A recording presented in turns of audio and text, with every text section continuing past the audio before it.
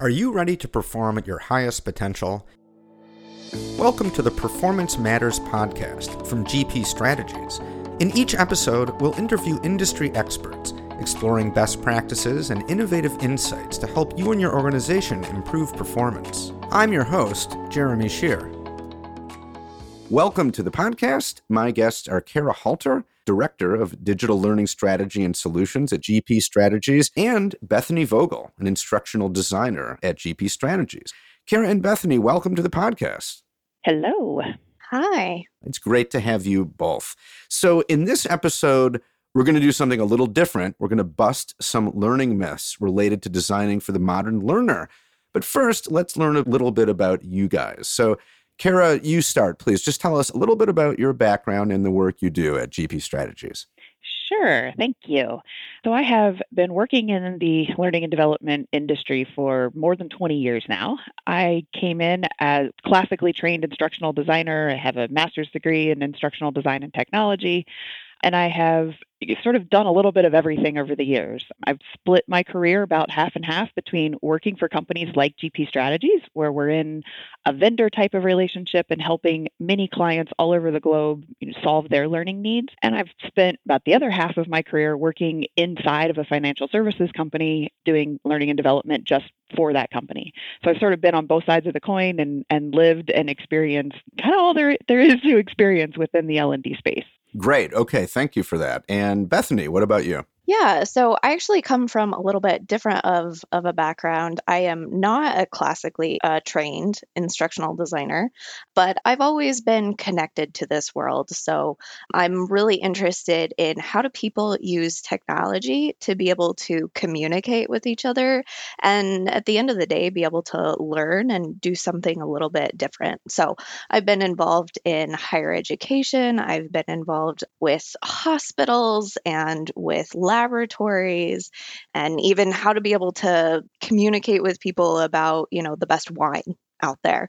So I've really got a broad range, but I've been here with GP Strategies for actually about 4 years now. And since then, I've really been involved in how to create these learner experiences. So big programs, usually involving some type of digital technology. Okay, so let's start busting some modern learning myths. Myth number 1. Designing for a modern learning journey is the same as designing for a traditional instructor-led training, or ILT. Kara, why don't you start? So let's do some busting. Sure. So I think this is one that GP Strategies has really been trying to digest for quite some time and trying to understand, is this really true or not? And I think the more that we've gotten into it and the more that we have pulled different types of instructional designers and people with different experiences into it, we have really landed on it is not the same. I think we're certainly not starting from scratch. A lot of the things that we as, experienced instructional designers have been doing for a long time are still 100% valid. But there's just a different mindset that you need to have coming into designing, these different types of experiences. And especially when you have all these different technologies that allow you to do things that you couldn't do in the old school worlds of just an instructor-led training, or even in a more traditional web-based training or any learning course. Mm-hmm. So in fact, myself and Bethany and some other folks within our organization have kind of jokingly been referring to ourselves as recovering instructional designers. Right. Because we are really having to shift our mind to think about things differently. And I think there's probably two things that to me stand out as why that's so different. The first is being truly learner-centric.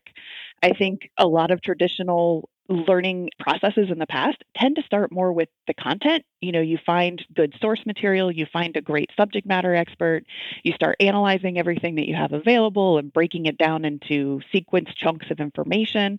And somewhere in there, the learner kind of gets lost. Right. So you kind of just, you need to take a couple steps back and go, you know what, I don't care about the content. Let's figure out who the learner really is, what's truly relevant to them, what is the need that they have, and how can we best meet that need? And truthfully, the content just kind of flows after that. And it allows you to take that different lens of what's important and what's not, and be able to sort through all the extra noise. So I think that's one of the biggest things that comes to mind.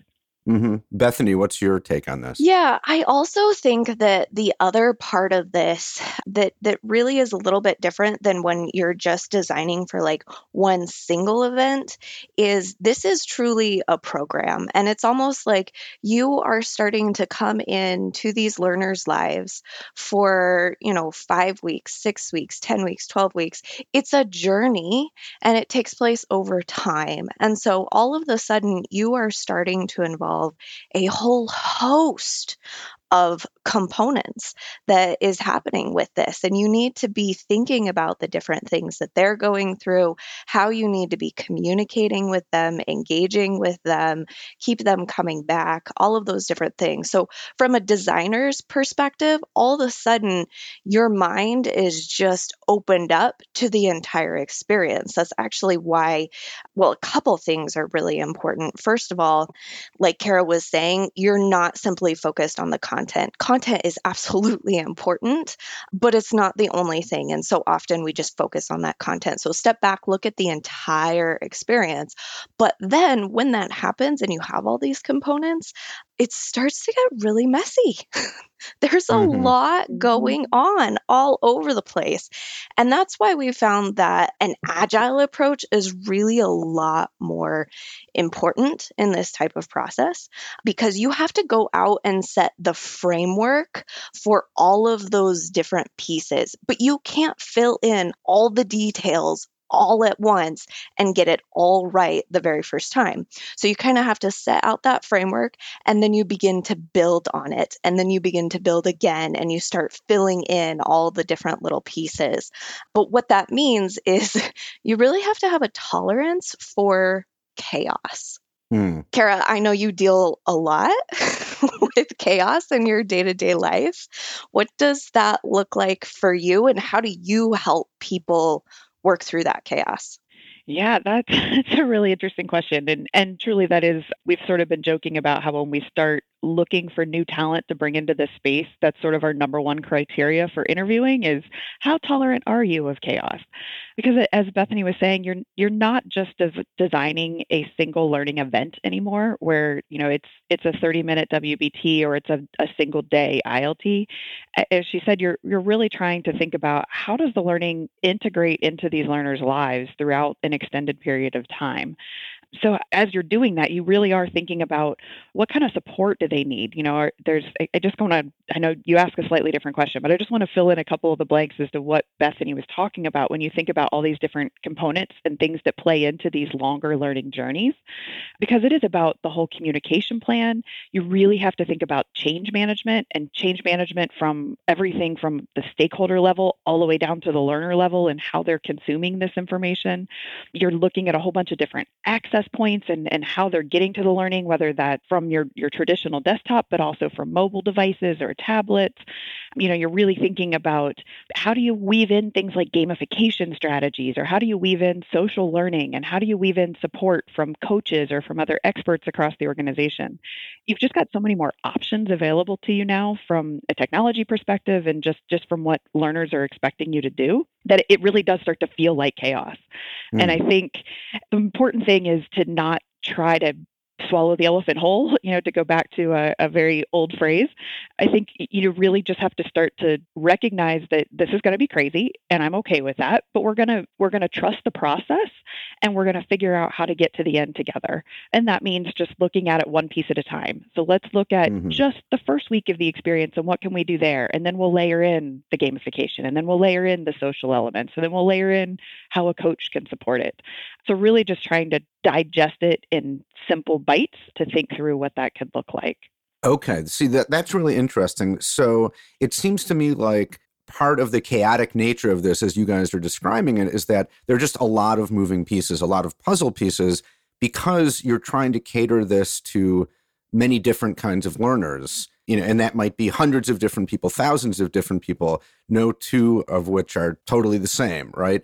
But it also sounds like that the approach here is, rather than the more traditional approach of building a thing sort of in isolation with all the content, everything mapped out very carefully, very nicely, and then presenting it and just expecting everyone to kind of go through, no matter who you are, that this approach is less built out from the get-go. If I'm hearing you correctly, that you build part of it based on what you know about the learners, roll it out, get feedback, and then keep adding to it as you go. Is that what you're talking about? Because if so, I can understand how there's some uncertainty built into there that you're not exactly sure what's going to happen. Am I moving in the right direction there? Yeah, I think you are. I think that there's two aspects to it. First of all, when we really go through the design and the development process, we really have to, start with, okay, what's the structure of this program? What do we want to achieve? What's a capstone look like? And then as we continue to go through the development process, then as we start to flesh out what the structure looks like, then we start to say, okay, now that we have the structure, what are the specific points where we need to be communicating with the learners to continue to pull them into the journey? So then we create our communication plan. And then we say, okay, now we know we want them to continue to stay engaged. We want to motivate them, but we want to make sure we're motivating the right behaviors. Okay, let's look at our gamification plan. Let's layer that on there. So we kind of like create our layered cake one step at a time. And then once we have that entire program, then we will roll it out. And we'll roll it out as a pilot. And then the part that you were getting to is, yes, we absolutely go from there. And we're really curious about what's going on. And so we start to get a lot of feedback from these learners because just what you said, we've got all kinds of different learners. But not only that, these learners have different needs at different moments in time. And so that can impact, just everybody from learning something new for the very first time to then, oh, I want to learn something more, to, oh, shoot, something just happened and it broke. Now, how do I fix it? So, they go through all of these different moments, but then whatever they're going through in their day-to-day life at work, whatever the priority is that day, that also changes their needs as well. So we're constantly getting feedback and tweaking and adjusting the program over time. And that's also a shift because before it was, build it, set it, push it out, the end. Mm-hmm. Now it's an evolving journey. Mm-hmm. Yeah. And the technology allows us to do that, which was something that was a lot harder to do in things like an e-learning course. It was hard to shift an e-learning course after it was rolled out to learners. You had to almost reload it into the LMS, and then you reset everybody's status when you did that.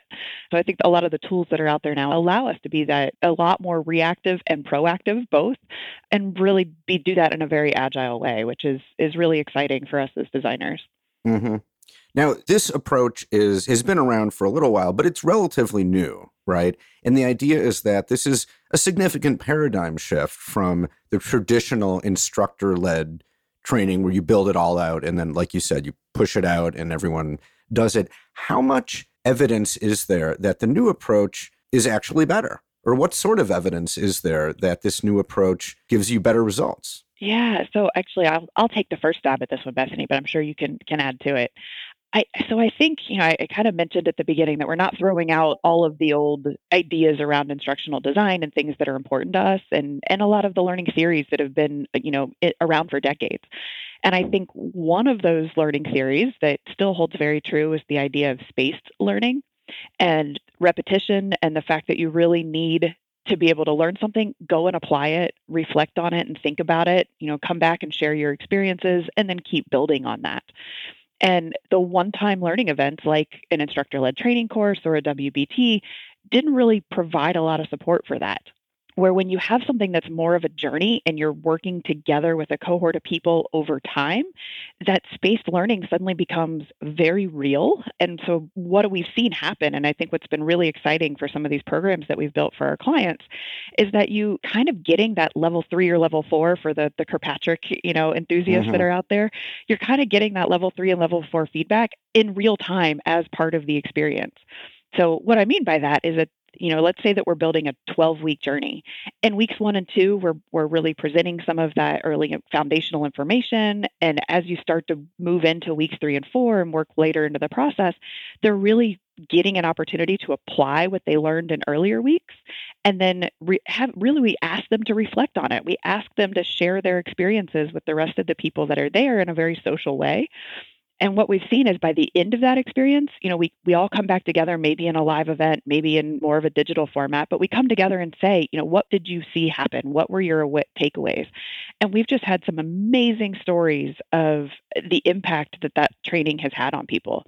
So from day 1 to 3 months later, you're already seeing real life examples, real life stories of people sharing, I did this with this information. So, I learned about growth mindset. This is how I applied it. And this is what I've done.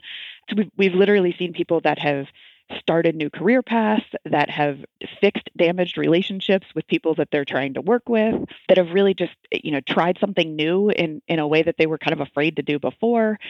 And so that's the kind of data that I get excited about, because those real life stories and examples were so hard to get in the one-time learning event situations.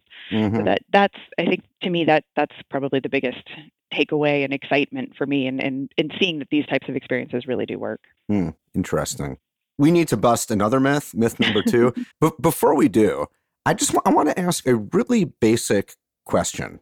And if it's too basic, tell me. But what is the purpose of a modern learning journey? What is the desired outcome of the way that training and learning is done in the modern way? I love that question.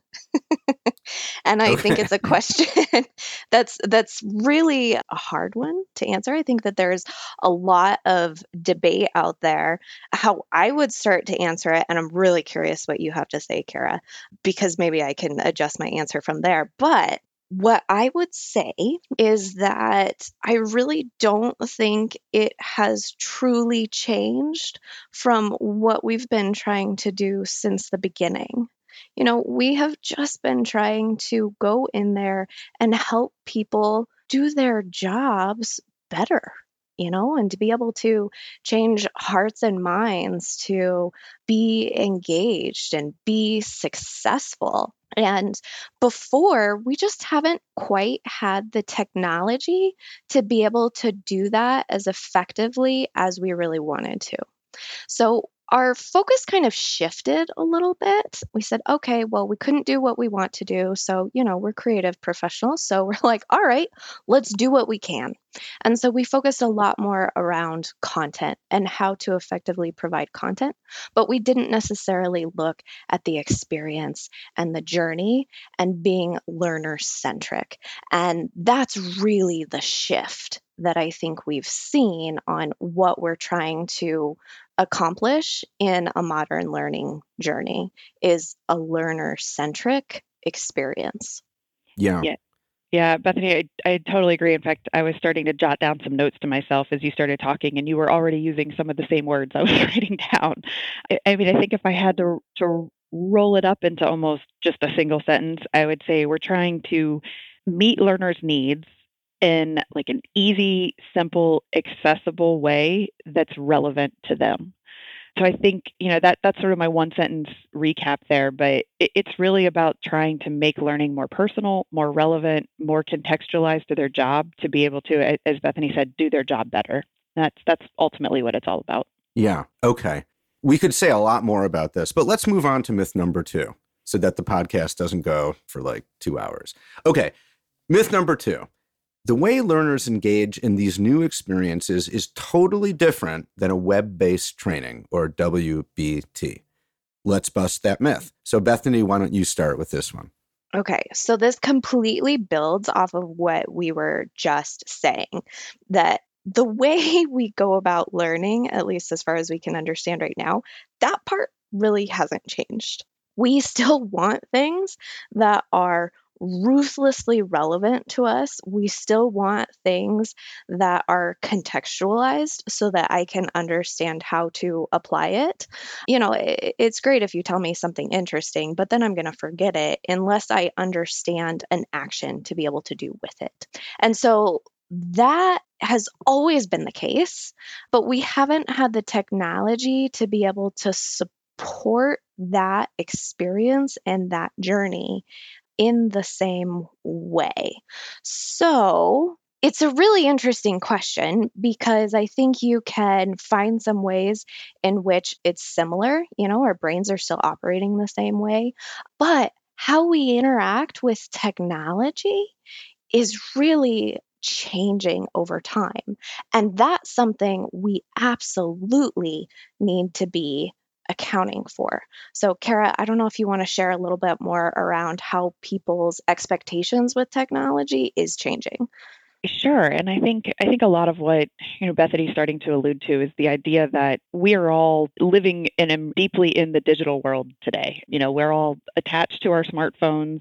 We're all very used to doing things that used to require picking up the phone or going into a physical location somewhere. We're very used to now doing that from our pocket. It's like whether it's anything from applying for a mortgage to, depositing your check to making a claim on your insurance. I mean, whatever situation you're in now, like the expectation is it's accessible to me when I need it in a very simple way. So I think, as learning designers and as learners, we're starting to have those same expectations. It just doesn't make sense for us to have to go to an LMS, enroll in a course, wait 2 weeks until that course may be available, and then spend 2 hours or a whole day or whatever the allotted time is to get that training. I need to know the answer to my question right now, or I know that I have a need that's coming up next week and I'd like to prepare for it. So I want to find what I need in the moment. So I think that digital nativeness, if that's a word, is starting to become important. And as part of that, what we're seeing is that there's a lot more user experience design that needs to come into play. A lot of the traditional ways that we thought about designing an e-learning course is just not modern enough anymore. It just doesn't fit what we're used to. The idea of putting together a course that starts with, in this course, you will learn bullet point, bullet point, bullet point, and then going through a whole series of clicks, whether it's just clicking the next page or clicking boxes to reveal something else. It ultimately was just a whole bunch of clicks that got you to something at the end that was an assessment, and you passed the assessment, and congratulations, you get a certificate saying you're done. It's not an engaging way to learn anymore. You're craving that social connection. We're all addicted to Facebook and Instagram and Snapchat. You're craving that social interaction. You want to know what other people think about that content. You want to get more into, how does this connect to what I'm doing? How are other people applying this information? How is this actually relevant to me? And that's hard to do in some of those older models. Yeah. The key word here to me is engage, because that can mean different things. And in some ways, obviously, the new learner journey is significantly different than web-based training literally in the way that people do it, right? And with an LMS, you're sitting at a computer probably, and at the appointed time, and just spending that 2 hours, as you described, Kara, kind of clicking through. I've done plenty of those, but I can say that my level of engagement while doing those was typically really low, for all kinds of reasons, right? But I think that maybe like this myth then is, just because you're using new technologies and you're giving learners more options, that doesn't automatically mean that the content is more engaging or that learners will automatically be engaged, right? I mean, the content still needs to work and engage them in ways that make sense, right? Absolutely. Mm-hmm. Yeah. So let me give you maybe an example or two as to how that might be brought to life. I think one of the ways that we try to get a sense of how learners are actually going to use the content that we're putting out there is to do what we call voice of the learner sessions. So these are simple little meetings. We pick a learner, we set up a virtual meeting where we can go through something like a WebEx or whatever, so that we can see what they're doing when they're accessing the program that we've built. And we really just have a think aloud session. So we ask, we don't give them a lot of direction. We don't ask them a lot of specific questions. We just say, okay, here's the site. Log in and tell me what you think.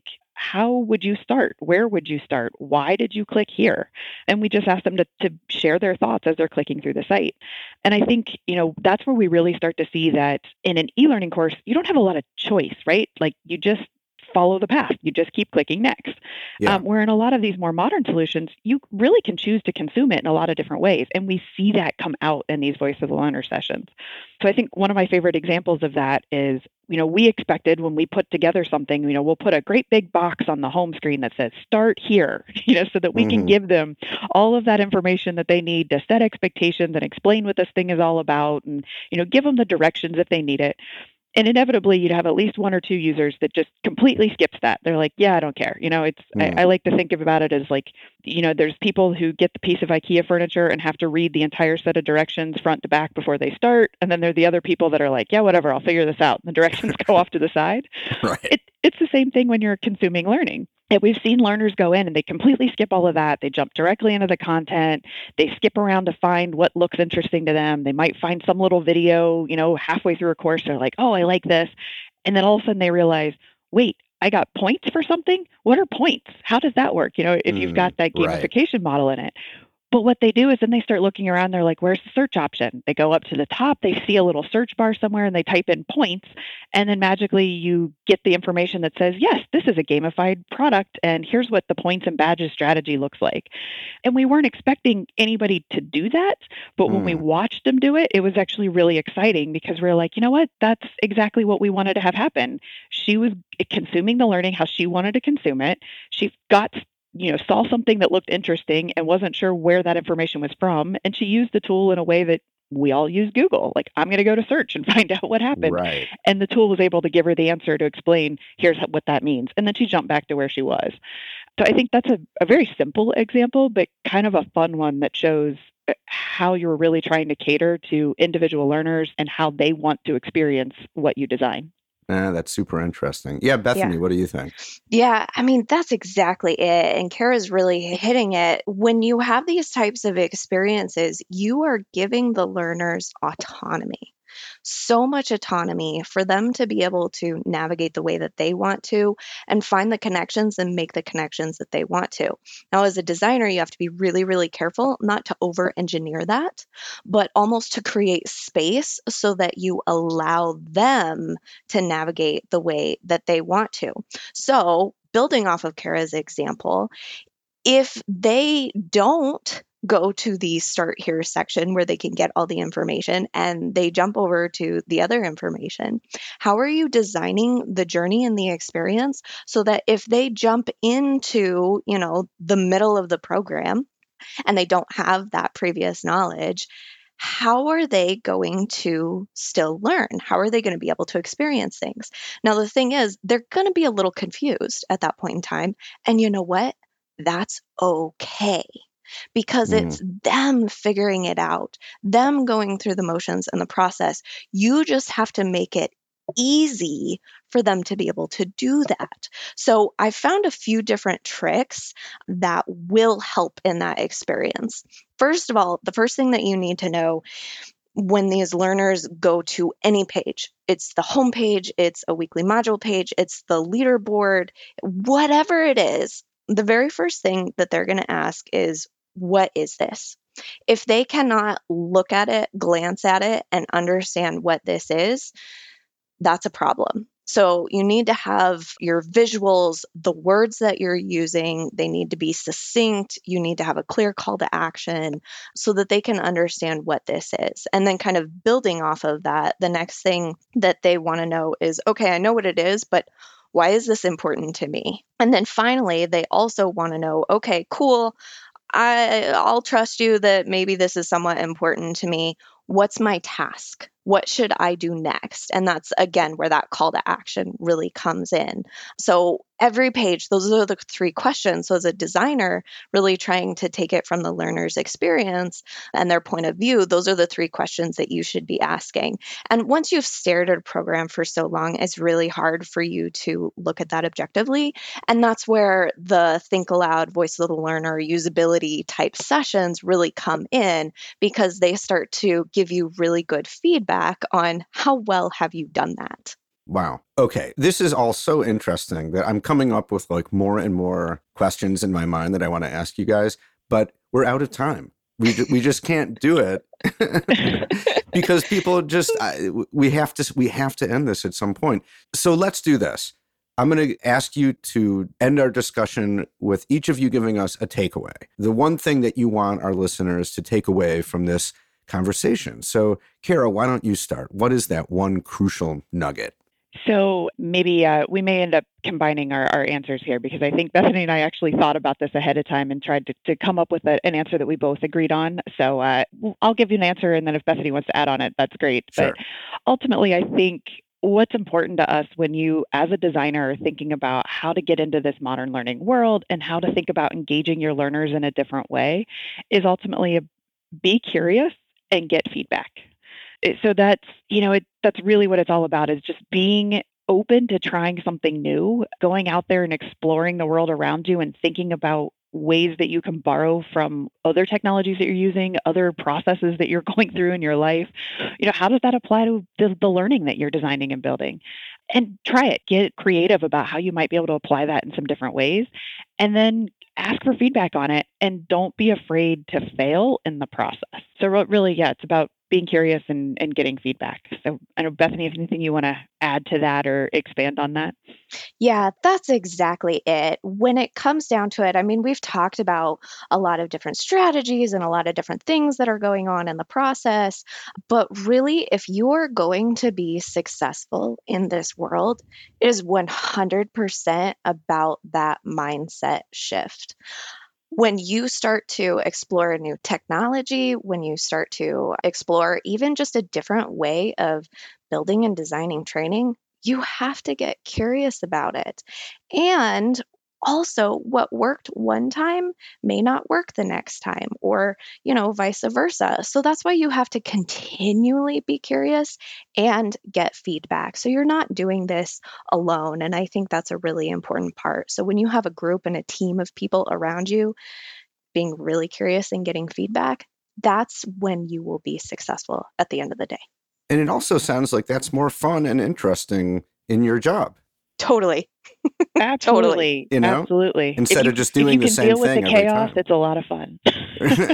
Right. Yeah. The chaos, the uncertainty. Wow. Well, thank you guys so much. That was a really great discussion. And we could go on and on, right? There's so much more to talk about. But Kara, Bethany, thank you so much for your insights and for sharing your knowledge.